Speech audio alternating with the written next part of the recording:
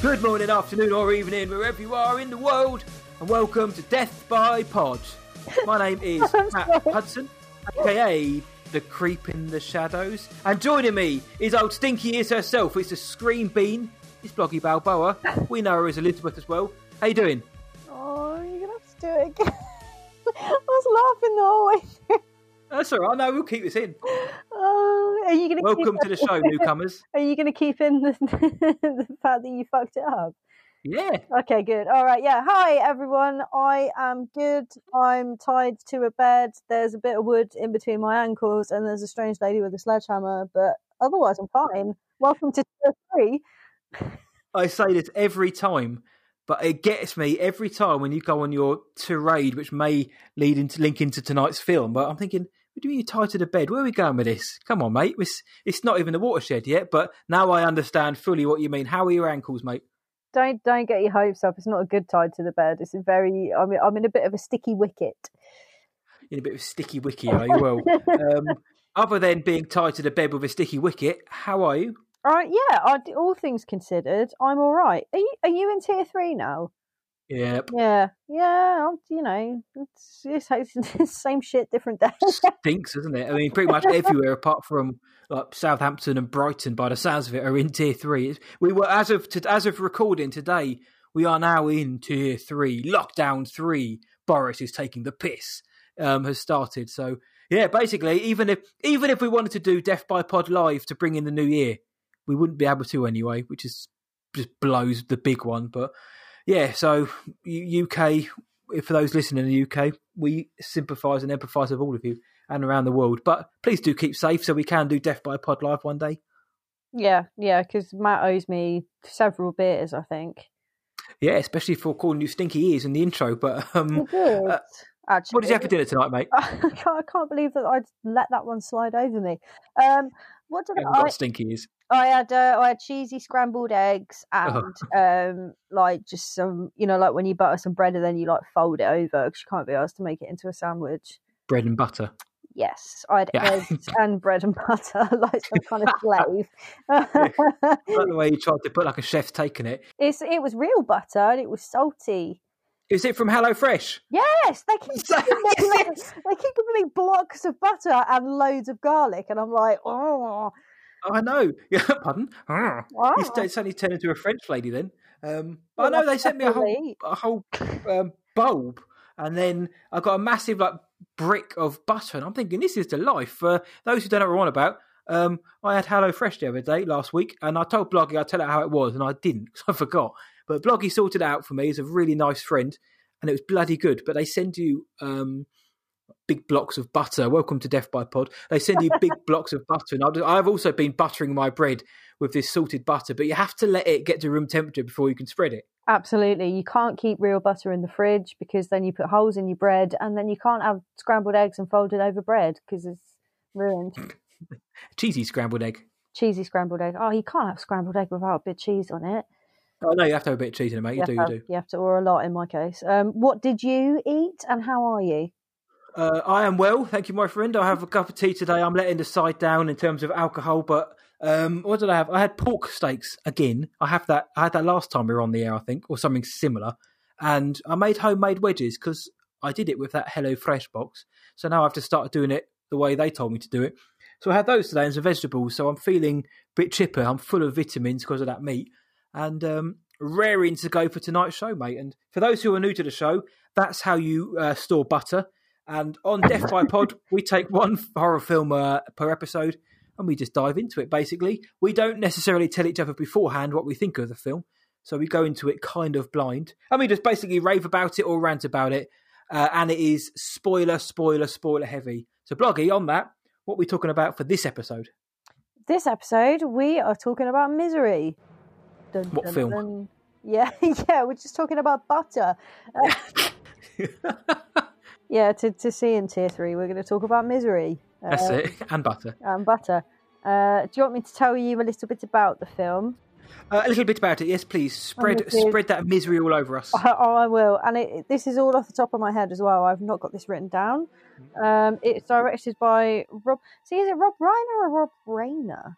Rob Reiner. Rob Reiner. So it's directed by Rob Reiner. It premiered on the 30th of November 1990. Oh, isn't it? We could have done like some kind of anniversary. Weren't so lapse. Simon's just come up. Hello. Hello, Simon. Simon is my cat, for those that don't know. She's not really my cat. You say your cat, yeah. Yeah, Simon's someone else's cat. Okay, so it stars Kathy Bates as Annie Wilkes, James Caan as Paul Sheldon, Lauren Bacall as Marcia? Yep. Marcia Sindel, Richard Farnsworth as Buster. That was so poorly read. I'm distracted because she's licking her feet and it's very cute. So Rotten Tomatoes gave it a score of 90% and IMDb gave it a user rating of 7.8 out of 10, which isn't fairly... Is that good? That's about the same, right? Averages? It's all right, yeah, 90%. So 9 out of 10 of the critics thought it was a good film, and anything on IMDb above a 7.5 must be half decent. So yeah, the critics like it and most of the fans like it, but... Even though this is a spoiler episode, what is Misery all about, Bloggy? What is Misery all about? Okay, so it's about a guy who's a writer, and like all Stephen King things are, and he basically like writes these series of books that I can only assume are kind of like a Mills and Boon thing, and he gets in a car crash, and this woman, like, she saves his life and everything, but then it turns out that she's a complete nutter, and she's like a super fan, and she's like, I'm your number one fan, and she's got him in her house, and then when he starts to get better, she starts to like make him sick so that he won't leave, and it's just misery. That's Misery. It sounds miserable, do you know? Because sometimes you just it's not right and you want to leave. Sometimes you want to leave the house. Sometimes you want to leave the bed. You can't all be tied to the bed all the time with a sticky wicket. Sometimes you just want to go out. Absolutely, which is what happens in this film. Yeah, plenty of sticky wickets. So again, we're going to dive into what we think about the film and what we didn't like, and we'll mix it all up and have a loosey little discussion about it. But before we do that, Bloggy, do you like Misery? Of course, I like Misery. Do you like Misery? Misery loves company, and I'm that company. Ooh. I did enjoy this film, mate. I saw it about 7-8 years ago for the first time. I was a late comer to this film. No. And I remember enjoying it the first time, but I haven't seen it since. And I genuinely mean this. It has been one of those films when you think, I would like to revisit that one day, but just sort of never bothered. And when Bloggy came up with the idea of doing it for this episode, I just thought, sweet, now I have an excuse to watch it, which I did today, in fact, via Netflix. Thank you very much. And so I gathered that Bloggy might have liked it. But what did you pick this film for? Is it just because you just wanted to watch it again? Or? I don't know. I think it's just one of those... It's a classic, obviously, like the sledgehammer scene. Everyone knows it. But I just think it's a brilliant movie. And it's on Netflix, which is nice and handy as well. Yeah. But it's kind of like... I mean, dare I say it? It's like it's a fun horror. There is. It takes itself seriously to a point, doesn't it? It's not like full on like stoic. There is a bit of. I mean, the sheriff and his wife had a bit of humour, but even with Annie and Paul, there is almost like a not quite B movie, but there's something which just stops it from being like deadly serious. There's a little playfulness between them, isn't there? Yes. Yeah. Even with the situation they're in. The sticky wicket. The very stickiest of wickets. Yeah, I love this film, really. And I think it was one of those horror films that I remember that I think I might have watched it as a teenager, and then it just became a bit of a staple. Like I used to watch it a bit like Fright Night. I used to sort of watch it over and over again. Fright Night. Check out our Friday Night episode from about 3 years ago if you want to find out more about that. Oh dear. Well, yes. God, I remember doing that, and I was still living at my parents' house, and I was like in this, and my Wi-Fi would just drop out. That's right, and you were half cut most of the time with chocolate cake in your hair. Oh no, that was when I lived. That was when I moved out of my parents' house. Got you, right, okay, right. That's when you were independent. Yeah, that's when I was left to my own devices. I fell asleep with a chocolate cake. Most of Bloggy's life has been documented on the pod, so if you go back and listen, you can kind of see her evolution of Elizabeth through Death by Pod. But no, I enjoyed this film as well, mate. The second time I saw it, I enjoyed it just as much. obviously everybody knows the film, they know the title, they know the character of Annie Wilkes and Kathy Bates' performance, the sledgehammer scene. There's an awful lot to like about this film, but it is like a horror thriller, though, isn't it? To the point, I wouldn't call it like straight up horror.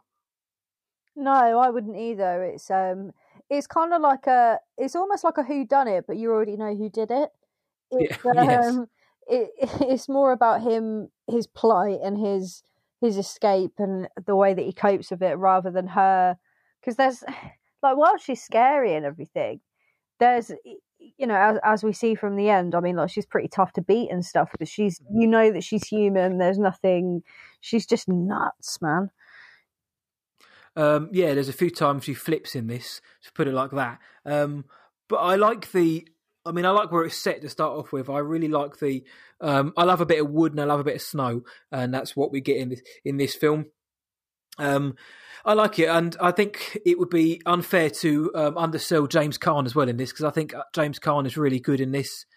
And Kathy Bates gets all of the plaudits, but James Caan is good in what he has to do. He's kind of like, he's basically in bed the whole time, or having to have, you know, acts with his face and arms the whole time, because his legs are hurting basically because of his car crash. So, and I'm sure we were going to give him some props during it, but I just wanted to make sure we got that in early, because Kathy Bates obviously steals the show with a big old performance, especially, like you say, when she gets scary, when she goes mad, especially the first time she really lets loose, when she doesn't tells Paul, look, the book's great, but I don't like the swearing. It's got no nobility. And then she just flips out at the thought of swearing and starts spills soup all over Paul, and then blames him, and then says she loves him. And then it's like, oh no, I mean your creativity. And Paul the whole time is like, what the fuck's going on here?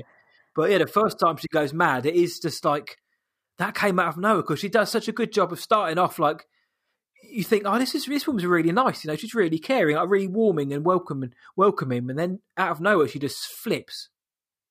Yeah, is that the bit where she's got the tomato soup and she's supposed to be feeding him? Yeah, and it's because you do sort of think like, oh, bless her, like, thank God that she's a nurse and she's going to look after him. And she's like, what if I go down to the store and say, Wally, how about some of that beastly pig feed, and give me some of your Christing money? Here's a bastard check. A lot of the swear words that she are like, God, if she ever listened to this podcast, if she ever read some of your messages, it was the words that are in it. Jesus, she'd break my legs in an instant, wouldn't she? You'd have no legs. Oh, it's just so funny. She, that bit is really scary, and I think, like you say, James Caan does a really good job of, you know, he looks terrified. He's like, he thinks he's made it, and he's like, thank God, like, you know, she's such a convincing. Oh, you know, the telephone lines are out, and I'll be able to contact your agent, and blah blah blah. And then she just starts chucking soup all over the bed, and you're like, oh man, your legs don't work. It's time to panic. Like, that's it. Houston, we have a nutter. We have a massive nutter. Well, before we kind of get more into it, we just said it isn't really a horror, because it isn't. There's horror elements. How scary do you reckon this film is? Because I have got in big capital letters at one point, blocky jump scare moment. So how scary do you reckon this film is? I don't think that it's scary in the sense of like you're going to think about it at night and get freaked out. But I think, like, obviously it's a bit of a psychological thriller, I guess. But the character of Kathy, I mean, I would say that the visual of Kathy with that sledgehammer is as iconic as Freddie with his glove. And she's a bit of she's a bit of an icon, isn't she, really, in herself, that you really, really wouldn't want to be looked after by her in any way. Well, not after seeing the film, certainly, but no. A lot of the close-up shots of her face are so well known in this film. There's a couple of really good ones where she's half lit, half shading her face, and the shot and the scene of her with the knife at the end that she's found underneath Paul's bed when she drugged him. That scene made me sick almost, because I've said to you before, and I've said on air, I hate needles. I just despairingly hate them. And that moment, Paul's just like, oh, hello. And out of nowhere, she just jams a needle into his arm, and you just see it go in. And I was gagging, literally retching, at the thought of it. So that ended up being one of the more disturbing parts for me. But, I agree, it's not scary, but there is a proper atmosphere to this film, because you know that Paul's buggered, basically. the way the music, which I'll mention later on, but the way the music is used and just Annie's demeanour, you know something's not right, you know something's going to happen, you just don't quite know when and quite know how bad it will be. But Rob Reiner does a really good job of creating that atmosphere. And I know it's changed a little bit from the book, because Stephen King actually likes his adaptation. I don't know all the ins and outs. I can't pretend I do, but I think Rob Reiner did a really good job at setting a decent atmosphere that was creepy. Yeah, I read the book, and there are like some slight differences, but I'm actually quite glad that a lot of the gore towards the end of the book wasn't in the film, because I think it would have took away from. I mean, I don't have to catch. Can I spoil the book? Yeah, is that the right? So there, obviously, spoilers for the book. Spoilers for the book. Warning. So you all kind of think that the main thing that she does that's terrible is break his legs and stuff, but it's so not. Like, that's nothing compared to what she does in the book. I think she cuts one of his fingers off, and then when it's his, because she keeps him there for years in the book, and when it's his birthday, she makes his finger into a candle and makes him blow it out. She does just loads of weird stuff, and obviously the pills that he's taking, she gets him massively addicted to him. So even if he wanted to escape, he's really reliant on her to keep coming and feeding him these pills. So there's like a bit of an addict abuser situation going on, but she does a lot of like messed up stuff to him. I don't even know if there's maybe some sexual abuse. I can't remember it that well, but I thought that the book was only good because I had the film in my mind. Mm-hmm.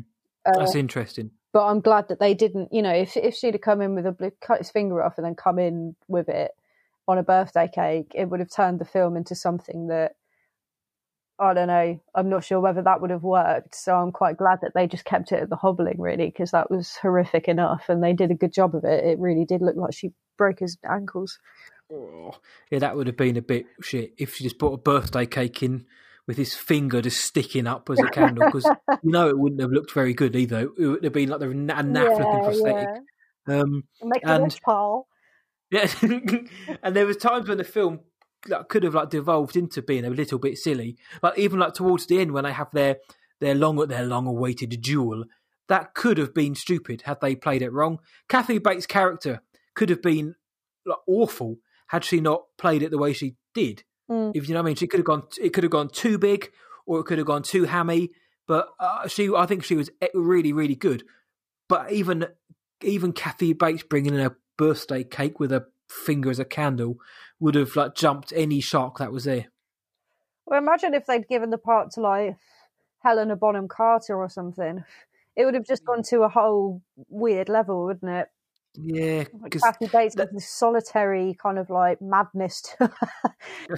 Yeah, that's what I mean. You have to have that. You have to have a certain acting style to be able to pull something like this off. Because Helena Bonham Carter is a great actress, but just seeing her on screen, I would immediately be like, right, something weird's going to happen because it's Helena Bonham Carter.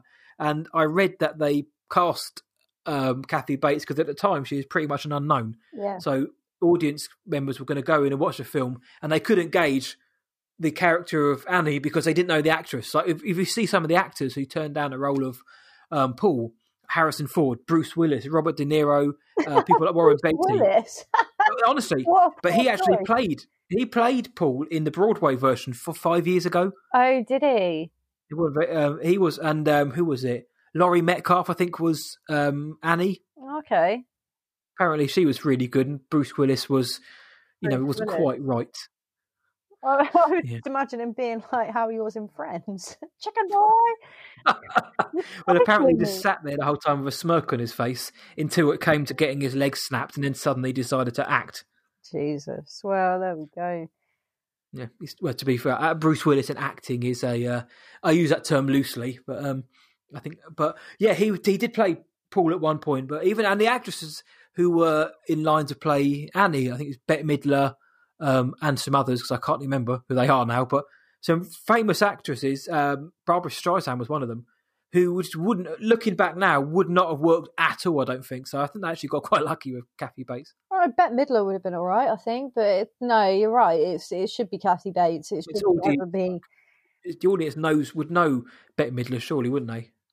Yeah, but I think they would have probably expected her to bust into a song or something, maybe. Like, Hocus Pocus 2's coming out soon, mate. yeah, let's not talk about that one right now. I knew you'd enjoy that one. But so what else? What other things do you remember about this film, which is part of the reason why you love it? I think the reveal of his legs after the crash, I thought that bit just always makes my legs feel really like when you're like, oh, and your legs feel all funny. I really see now. You don't like needles. I don't like broken bones. They scare me quite to the point where I've only broken one bone in my life, and it's in my hand, and nothing happens. Like I don't do anything for the sheer fact that I might break something. But like when she's going through, like, oh yeah, you break your tibula and your fibula, and your bones are moving. Yeah, and you can feel your bones are rattling in your legs, and his legs are all purple and fucked off. It just it makes me feel really uncomfortable. So there's that. And I think I obviously I really love the relationship between Buster and Virginia. I think it's great. I really love them too, and justice for Buster, man. Still makes me upset. Buster got fucked up. Oh, so because poor old, like, what happened to Virginia? Like, is she okay? Virginia reminds me of what you might be like when you're older. I knew you were going to say something like that. Because you've seen the similarities too. No, I know you, all right, and I know what you're going to say. It's the bit where she's like, this deputy would rather be under the covers with the sheriff. That's it. That's pretty much that. Yeah. And just like the way she's just cynical about everything, especially about him as well. Like, but he's gone out for an affair and all this. Just, he's gonna get books. Well, yeah, but I like them, and I'm really sad that Buster died for absolutely no reason whatsoever. Because he's like, you don't really have a lot of faith in him, do you? And he's got his shoddy filing system and bumbling git. Yeah, and he falls down and he doesn't see the car, and you're like, if he'd just gone a bit further, he'd see the car, and you kind of don't think anything's ever going to happen, and then he finds him almost accidentally. This makes me sad.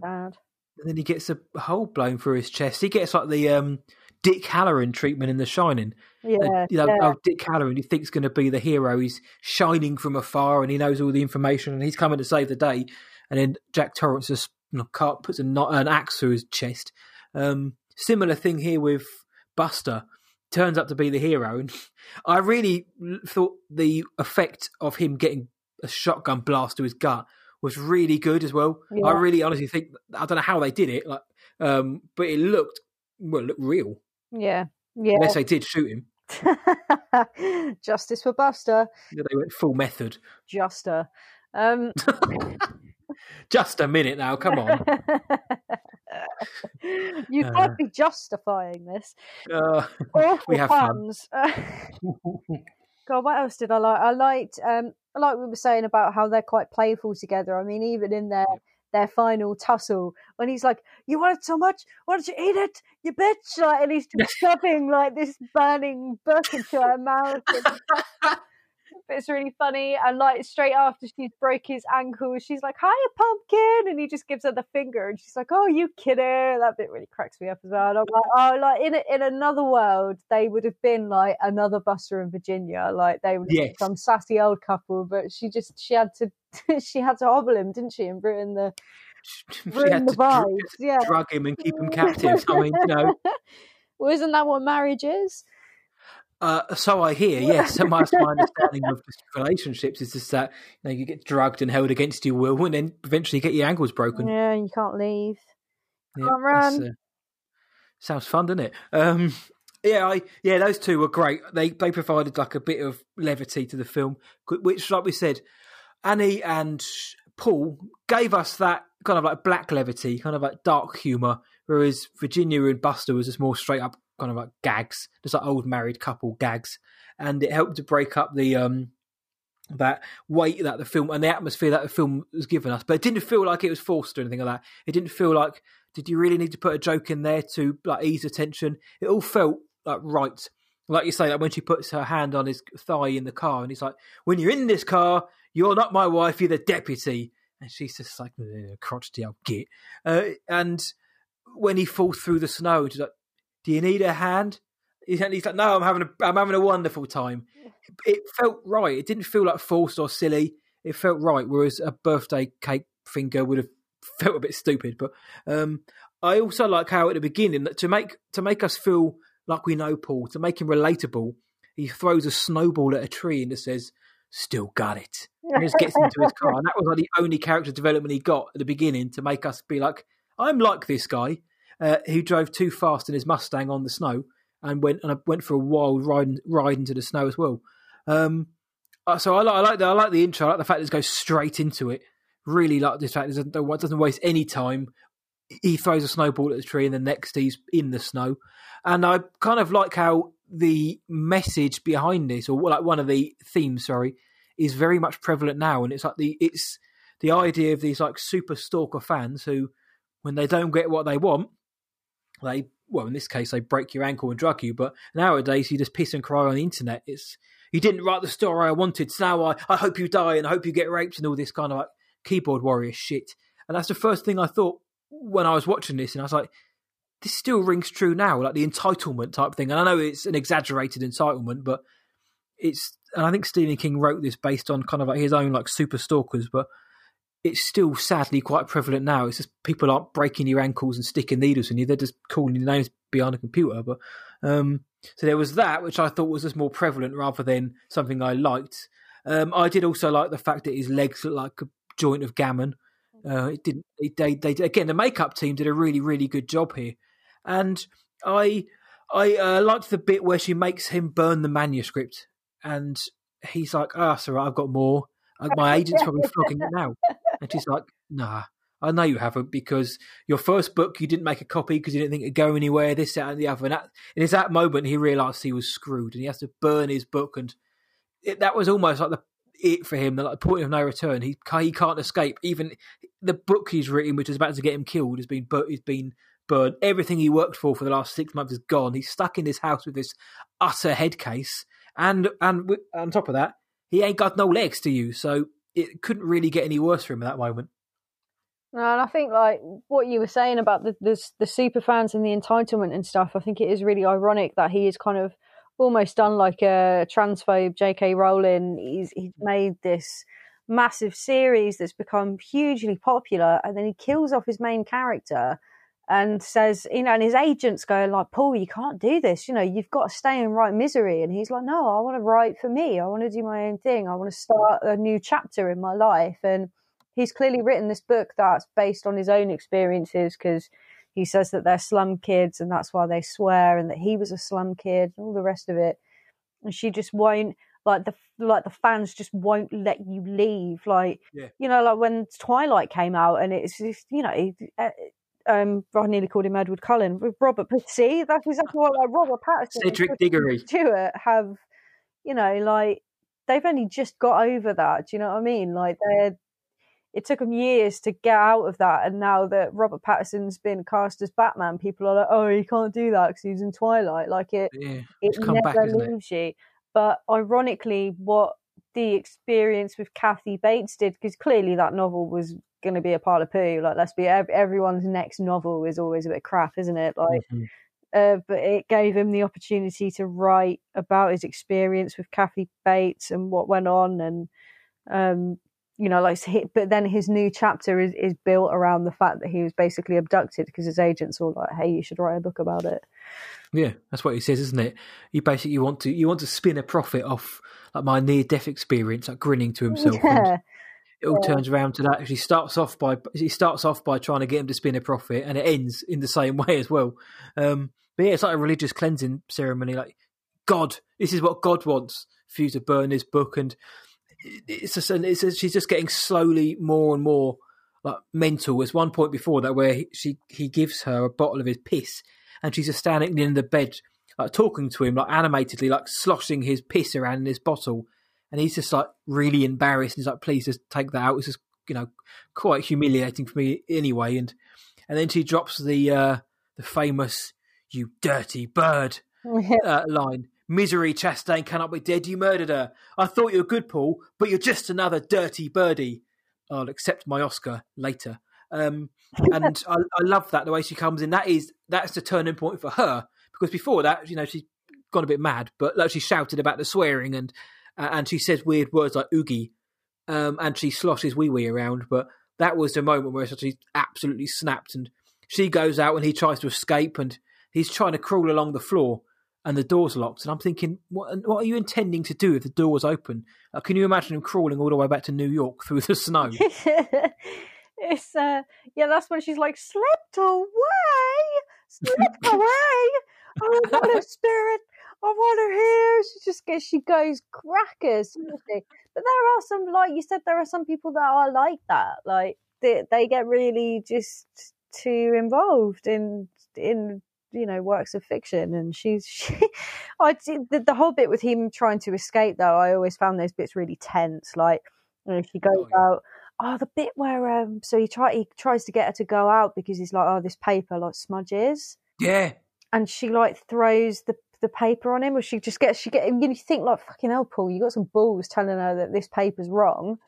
And then he's using and he's going around the house and he figures out that she's like a baby killer, and there's a bit where he picks up the phone and it's got nothing in it, and he's just like, crazy bitch. he knocks the ornamental penguin that always faces due south or north or whatever. He knocks that over, and you think, oh fuck, and then catches it, and then he gets back just in the nick of time, and then he's got to like lock the door again, and you're just thinking, oh my god, just get back in the room. It's so tense, and he's drenched in sweat. Yeah, you know what's wrong with me? I've been suffering. I hate to see you like this. It's all just so tense. And then she blows him a kiss. Yeah, and then she blows him a kiss, and then he has to. And the bit where he's got all the pills lined up, and he's going to invite her to dinner, and she's like, "Oh, Paul, you're so romantic," and she knocks the wine over, and then they toast to misery, and you're just like, "Oh my god, he's going to die in this house." She pulls a bloggy moment at the Christmas party, just spilling her booze everywhere, and his face is the whole time. He's just staring at that pile of like drugged up booze on the table, like, oh, that was my chance to get out of here. And like fate would have it that she just knocked it down. It's the way she's talking to him, and he's just staring at the table in utter disbelief. Because now he's got to carry on this facade. Now he's pretending that he loves her. He's got to have dinner with her. Fuck that. and then after that, he's just got to pretend. Oh, I do like you really. While thinking, how many ways can I bludgeon you? Mate, the bits where he's trying to escape are great, and the moment when he finds out, that she's a killer, basically, of adults and kids, is, I mean, I have got it on a note here that she's he looks through her scrapbook where she's advertised that she's a killer. But I guess that's more the mindset of her rather than any kind of like bad writing. Yeah, because it was in a book that was called like Cherished Memories or something, wasn't it? So you think it's going to be like photos of her, and I think it does. It starts with like photos of her and her husband on their wedding day, and then it's like, the husband died, and you're like, and then it's like, I became a nurse, and then all these babies died, and then I went to court. Look at all these lovely memories. And it's clearly because she just doesn't ever expect to have anyone in her house apart from the pig, Misery. Misery the sow. Misery the sow, who is so cute. That's when you realise that she's nuts as well, because she's going... That's it. She leaves the room and she's just oinking like a hog. I never identified with that bit. Oh, no. See, I wouldn't have sat there and said, that reminded me of you, but now you've said it. That's exactly the sort of thing I would do.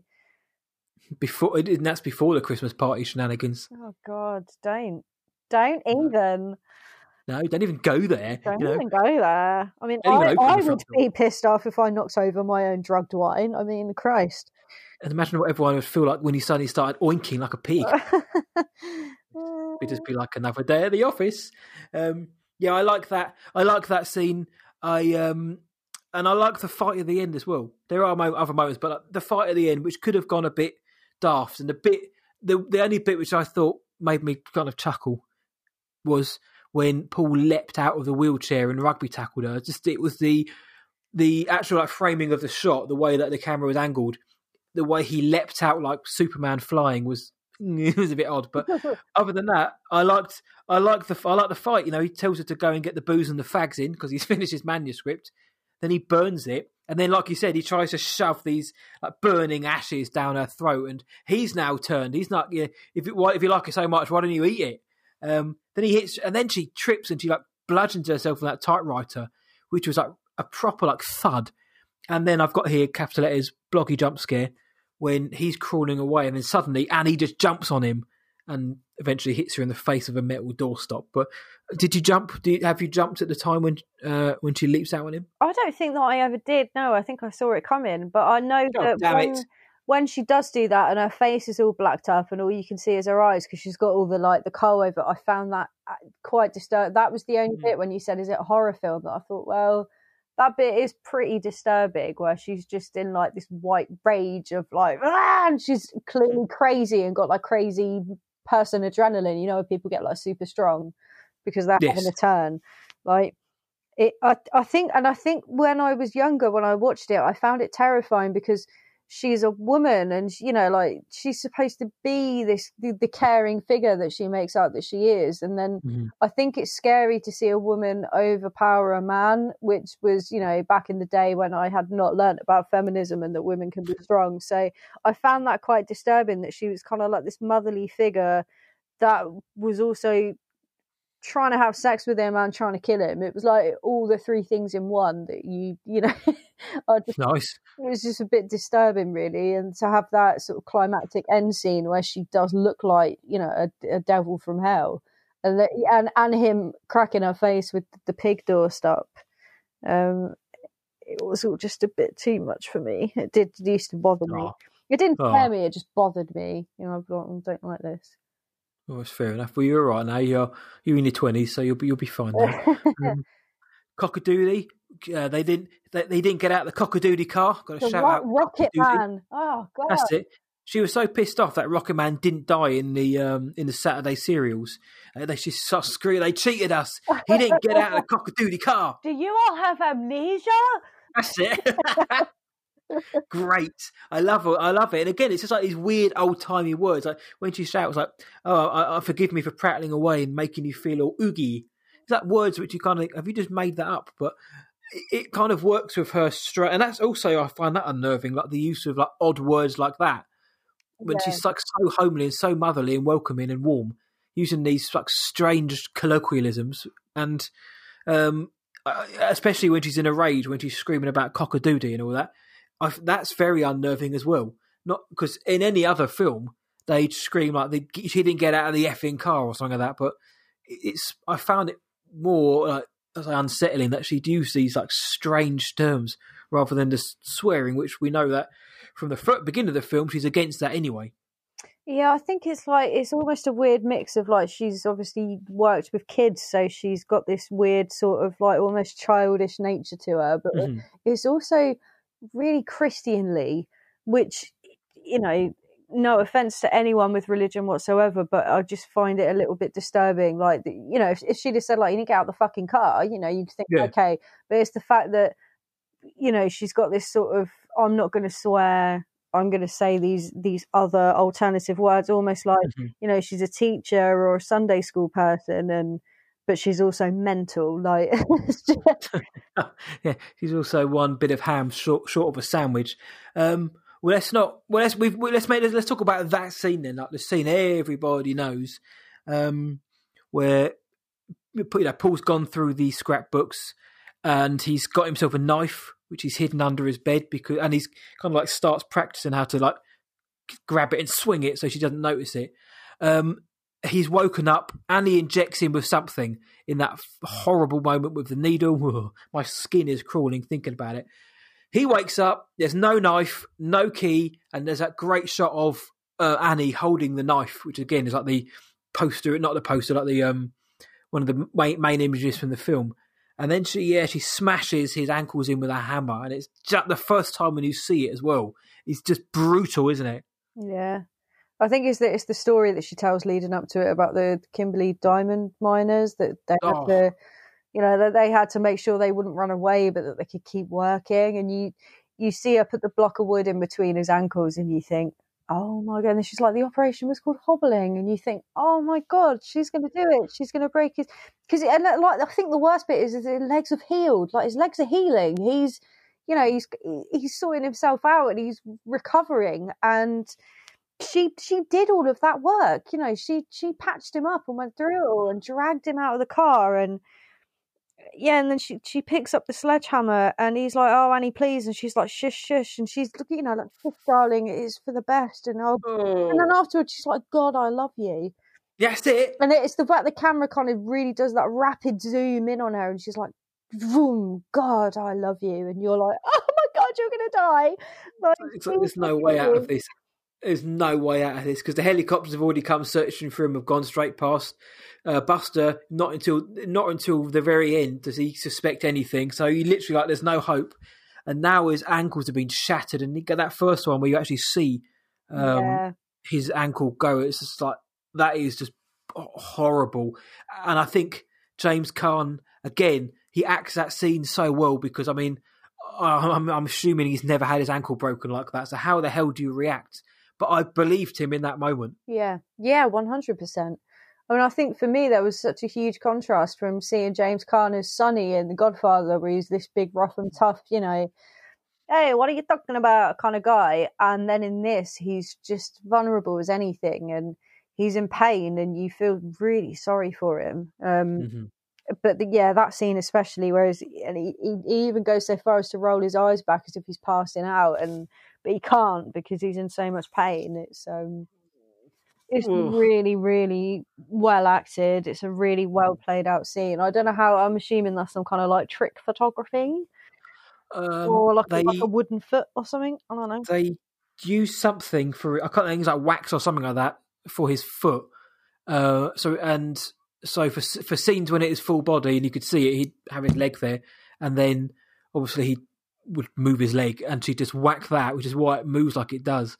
But so it's all done on camera, and obviously the way that they position the camera and kind of you quickly see it and it quickly cuts away.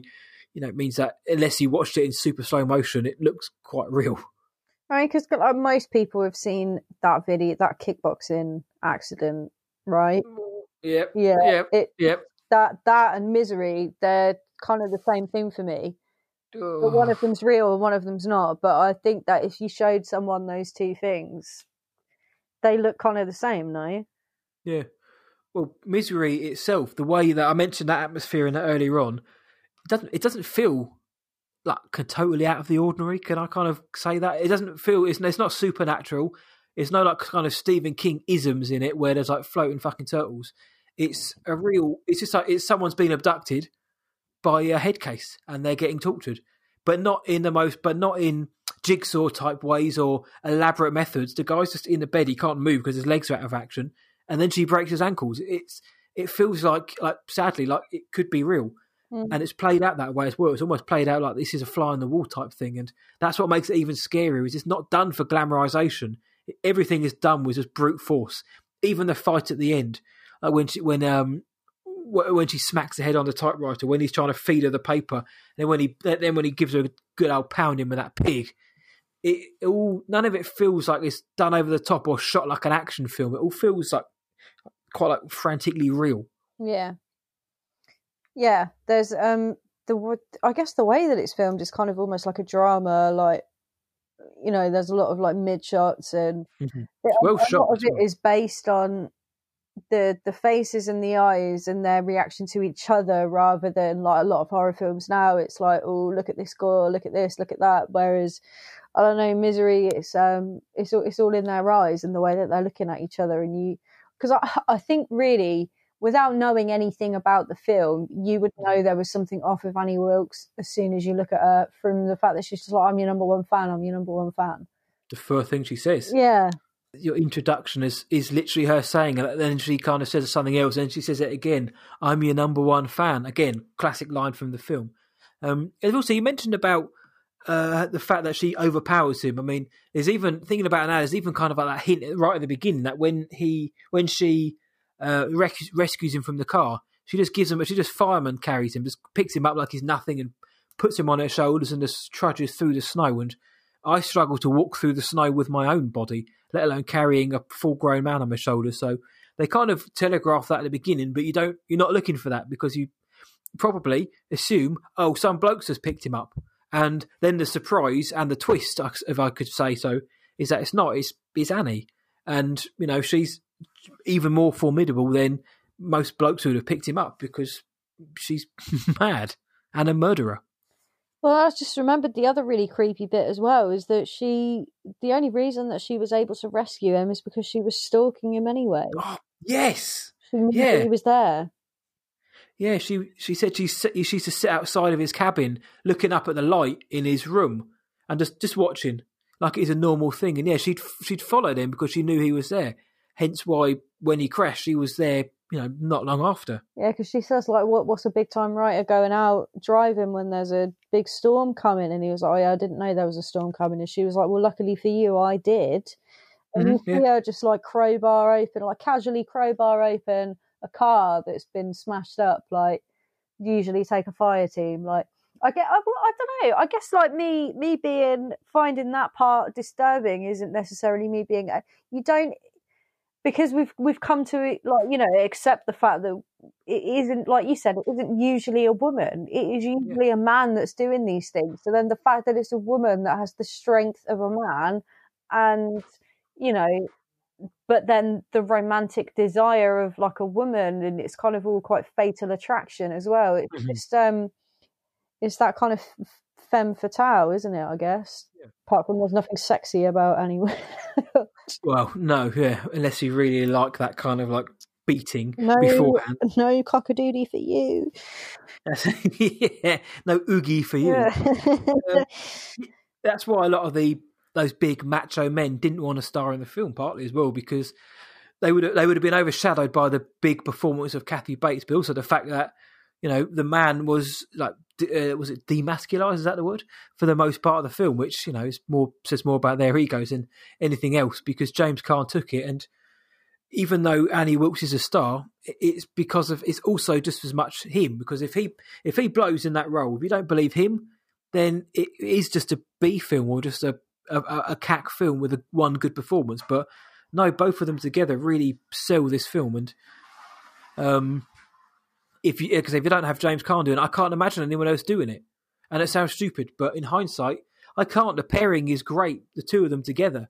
And there was, I'm trying to think, a few other moments I liked as well. Obviously, when Buster gets shot to pieces, just because it's coming, but you don't think it's going to be as brutal as that. Even when I rewatched this film today, I was like, he gets clattered around the head, doesn't he, and falls down the stairs. Oh no, he gets a hole blown through his chest. And then there's that great shot of Annie standing behind him with the smoking gun. Yeah. I really like that. But I love the use of music as well throughout this. It's like a lot of the music is kind of like woozy, old-timey, classical romantic at times. There'll be a shot of Annie talking to James about how she's basically holding him against his will. But she'll be looking out the window into the beautiful icy tundra. And this kind of an old-school, romantic, classic era of Hollywood music's playing in the background as per the score. And it's really beautiful, but at the same time, again, really unsettling because there's nothing romantic or charming about what's going on whatsoever. So I really like the music in this film. Yeah, I didn't really think about the music. I remember the music when he's in his car at the beginning. Shotgun. What is it that? I don't know what it is. Yeah, it's Shotgun. That's it. It's called Shotgun. It's an old Motown tune.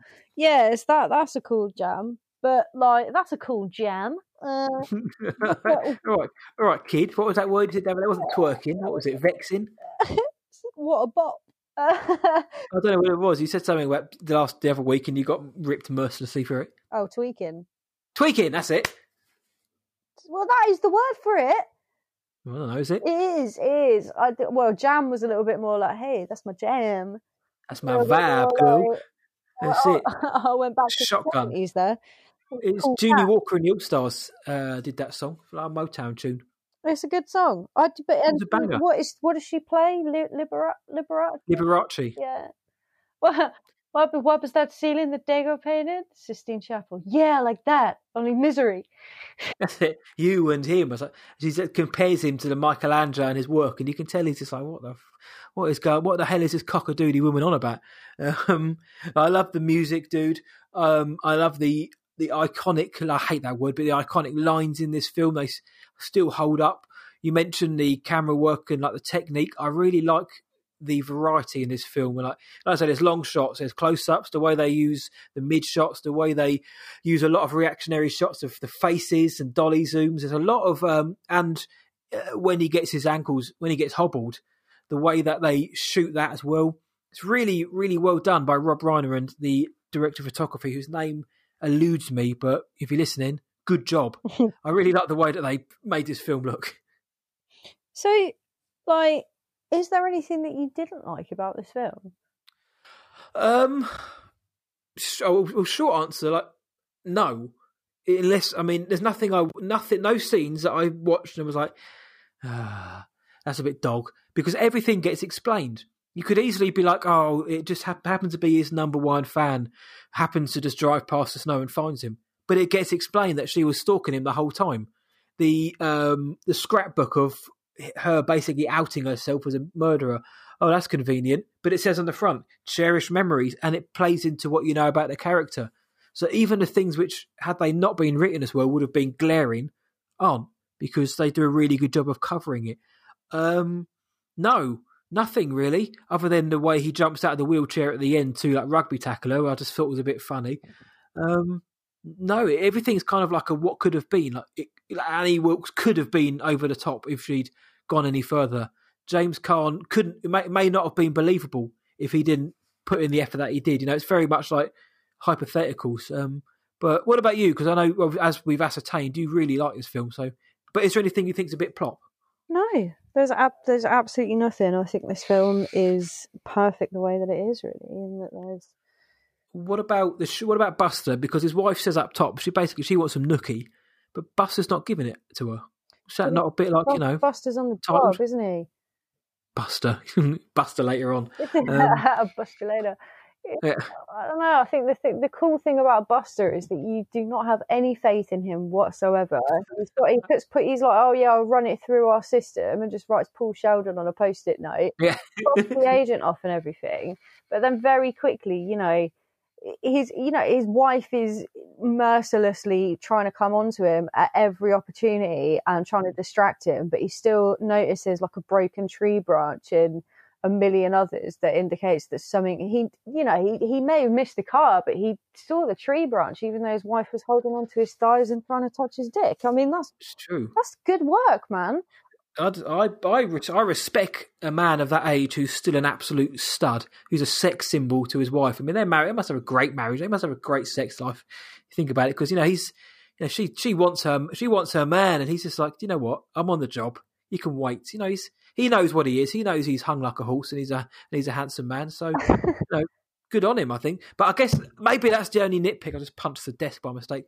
I think that might be the only nitpick. And again, that is such a nitpick. It's like he goes from being a complete arsehead who just sticks post-it notes on the back of on the notice board and doesn't really know what he's doing, to suddenly actually being quite a good detective out of nowhere. But even then, that's really, the way when he sees Annie in traffic and she's saying "get out the cockadoodie way," and somehow points that to being to her being a suspect because he'd seen the car before and that. But maybe I'm thinking too much into it. But that's the only nitpickiest in nitpicks. He notices the quote, doesn't he? Because he decides, because he's not getting anywhere, he decides to read all of the books, and he sees the thing that says, "If there's a justice higher than man, then let me be judged by him." Mm-hmm. And he remembers that Annie Wilkes said that in her court cases. So he kind of just puts but I don't know, I think I saw it differently, because I kind of got the impression that he was reluctantly good at his job, in the sense of he's perhaps used to work in the big city, retired into this small place, doesn't want any trouble. This literary agent calls him and he's like, yeah, it's probably nothing. And then it starts to become this big time case, and he's a bit like, oh shit, I've got to actually do stuff, and he's completely has no idea, so he just starts reading his books, and through that he manages to figure out that it's probably Annie. But I think, obviously even at the end he doesn't know that it's Annie necessarily, and that's what gets him killed. That he just there's that really funny bit where she goes to make him some tea and he leaves the room, and then she leaves the room at the same time. And he's like, whoop. But He's he just finds him by accident, doesn't he? Because Paul manages to like shake something downstairs, and because I think he suspects that she knows something, but he doesn't suspect that she did it, and that's yeah. why he dies. Poor guy. That's it. Paul makes a noise, a clattering, and he hears it again, very bloody loud from the basement. But he hears it and finds him because when he's in the house, yeah, he's knocked out in the other room, and she's kind of passing off Paul's work as her own. She's like, "Oh, I love him so much. I bought a typewriter and even like started to write in his prose. Would you like to have a read?" And he's like, "No, no thanks." And then he leaves, hears the clatter, and then gets blown to pieces. Which again, poor sod. The first time he really uses his loaf, he gets killed. But again, that's like the most nitpicky of that, isn't it? That he starts making noise, and as she's ushering him out, she just runs in with a fucking like syringe, doesn't she? Yeah. Like, and then we get the battle. But yeah, there's nothing. Honestly, nothing. I mean, even the ending when Paul says he sees Annie at times, and the waitress. The last word is the waitress. Like, I'm your number one fan. So, fair enough. But in terms of Stephen King endings, Stephen King adaptations, it's a good ending for one of his adaptations anyway. But no, I'm with you then, old buddy, old pal. There's nothing I didn't like. And it looks like the listeners, 100% of you, liked this film as well from those who answered the poll. So it seems like Misery is well loved within the community, and I'm guessing it would go towards the top of your Death by Pod ranking. Oh yeah, definitely. I can't remember what ones we've done. The Conjuring was top, I think. Yeah, I think I'd probably put Misery. I think I'd probably put Misery. I see now in terms of it actually being a horror film, because I guess it's not really a horror film, so I think I'd have to maybe put it third. And that's not to dirty birdie. Well, but it's not to say that The Conjuring or Host are better than Misery as films, because I don't think that they are. But if we're just going to go with like straight horror, like a bit like if we did Alien or something, it's horror, but it's not horror, if that makes sense. So it would be subgenre, but it's a better film than The Host and Conjuring, if that makes sense. Does it make sense? Well, there we go. It makes sense. It did make sense, yes. Whereas if you want pure horror, yeah. No, I'll put it towards the top as well, because it's just a bloody good film as well, with great thriller moments and some decent horror moments chucked in as well. And it's one of the best Stephen King adaptations. I'm not ready to hang my hat on it being the best yet, because there are some very good ones, plus I haven't seen them all, but it's certainly one of the better ones, along with something like Stand By Me, the first new It film, like 2017. I did like that. Storm of the Century, Green Mile, stuff like that. Was Green Mile Stephen King? Yeah. Yes, it was.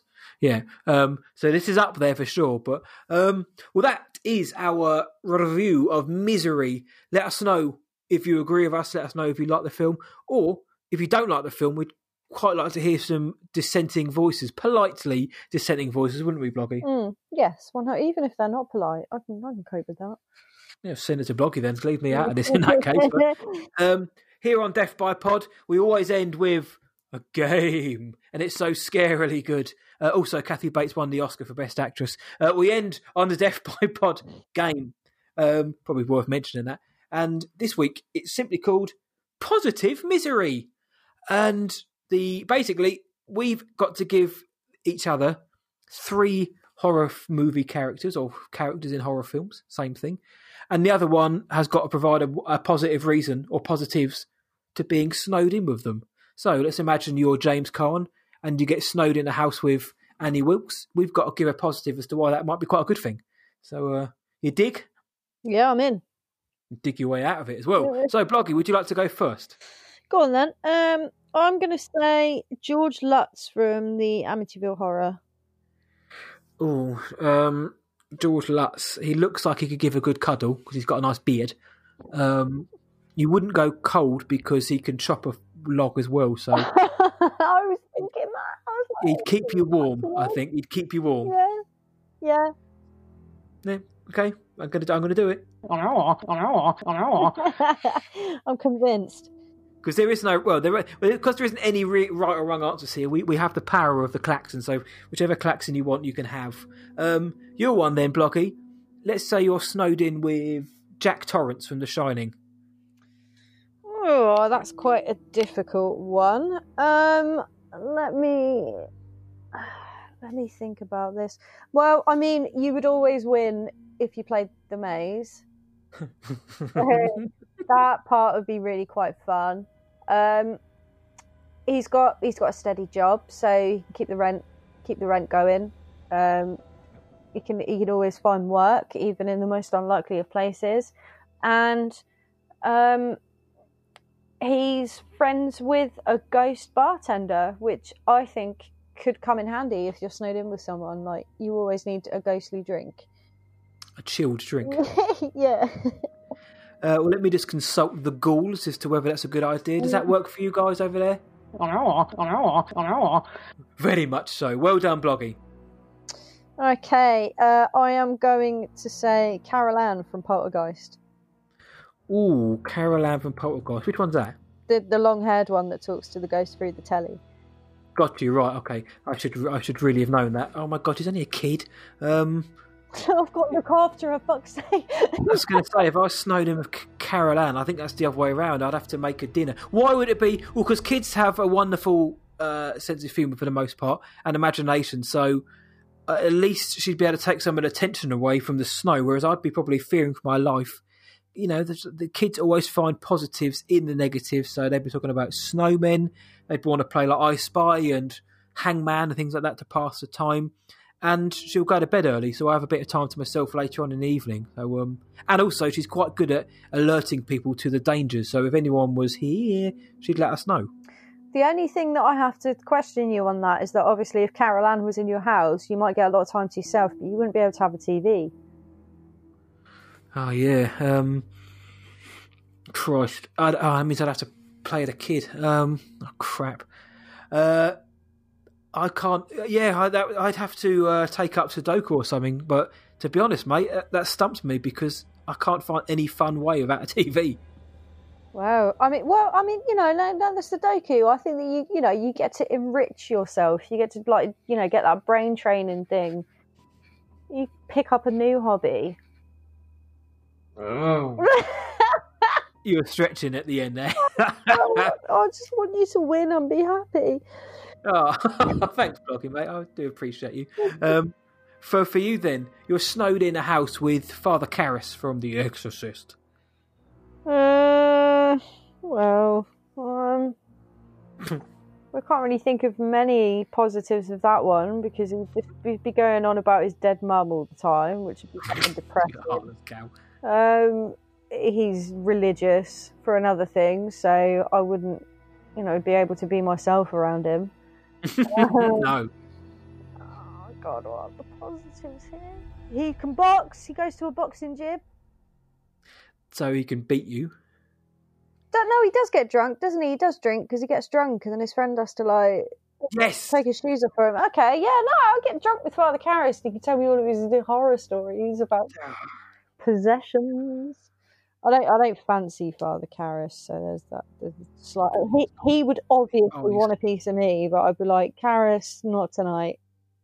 Yeah, put your cock-a-doodle away, Karras. The power of Christ is not compared to me. I'll have to undress him, but purely just because he's so drunk. Because he's correct.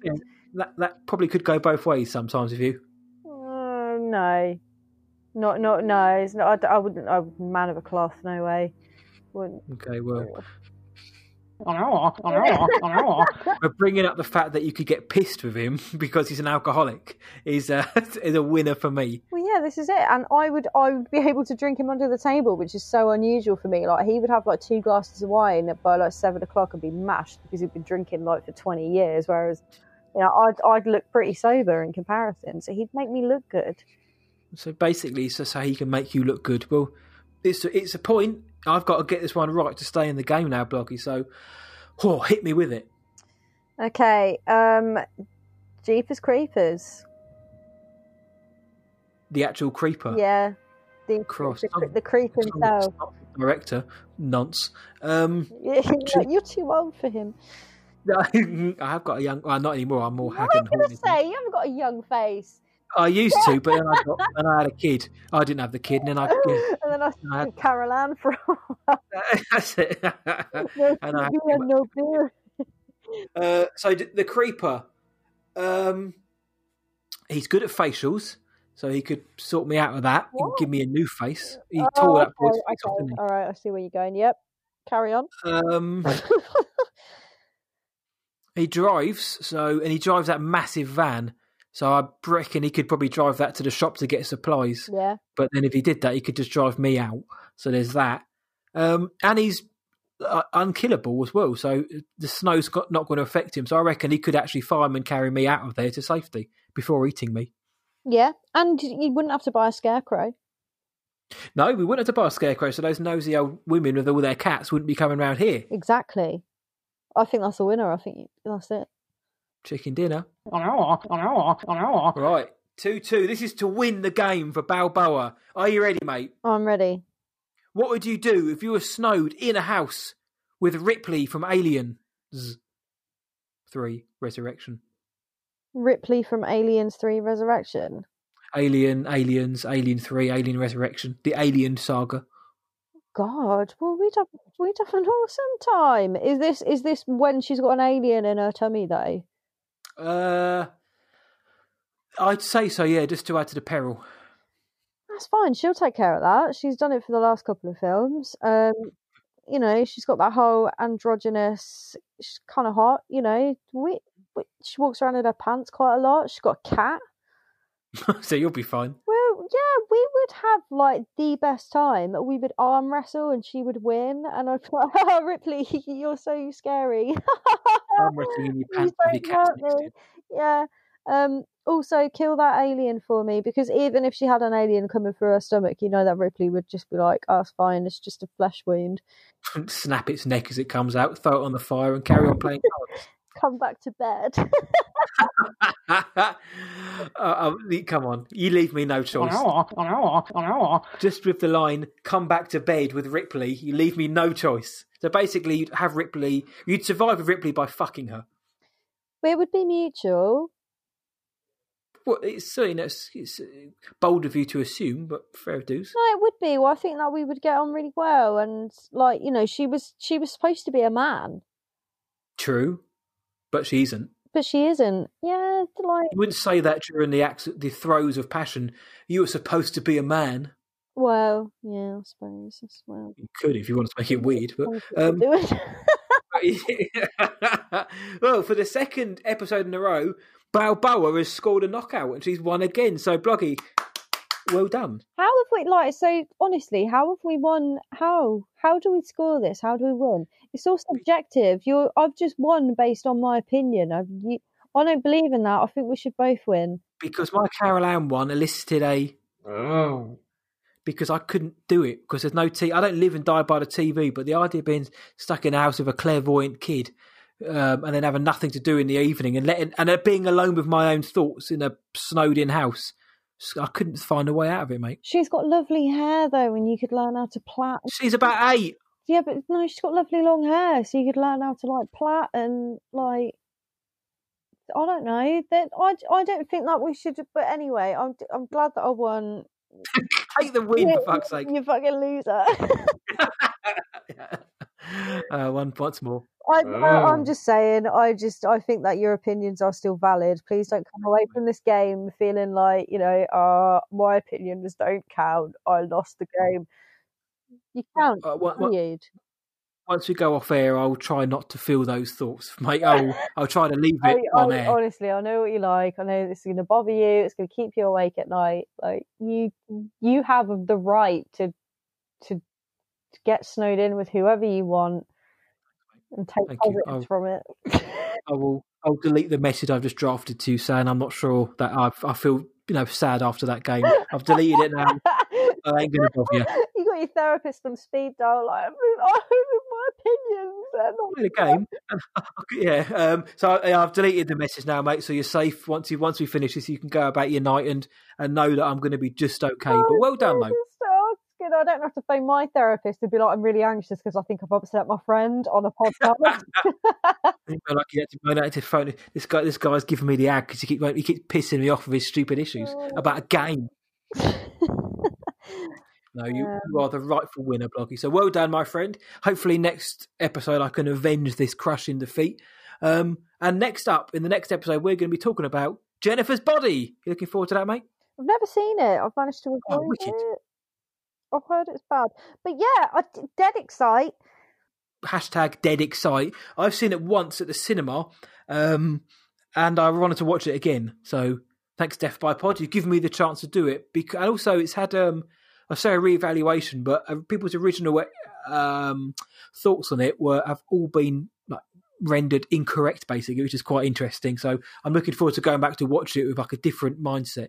So Jennifer's Body will be our next episode. If you've seen that film, let us know what you think about it. If you haven't, go watch it and then let us know what you thought, and we'll shout it out on the episode. But that was our Misery episode.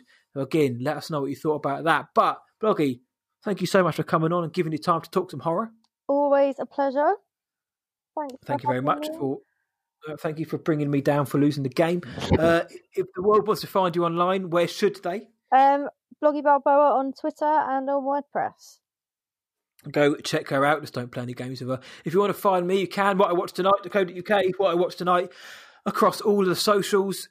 More importantly, if you want to find the show and let us know what you think about the films we're talking about, follow us at Death by Pod on Twitter and Instagram. We drop polls, we drop images, questions, funny quotes, great comebacks on there. So go check us out on there as well. But until next time, from me, thank you for listening and see ya, and have a wonderful 2021 if we don't hear from me before. And from Bloggy, this year's been cock-a-doodle. Have a good one for next year. Bye. Peace out.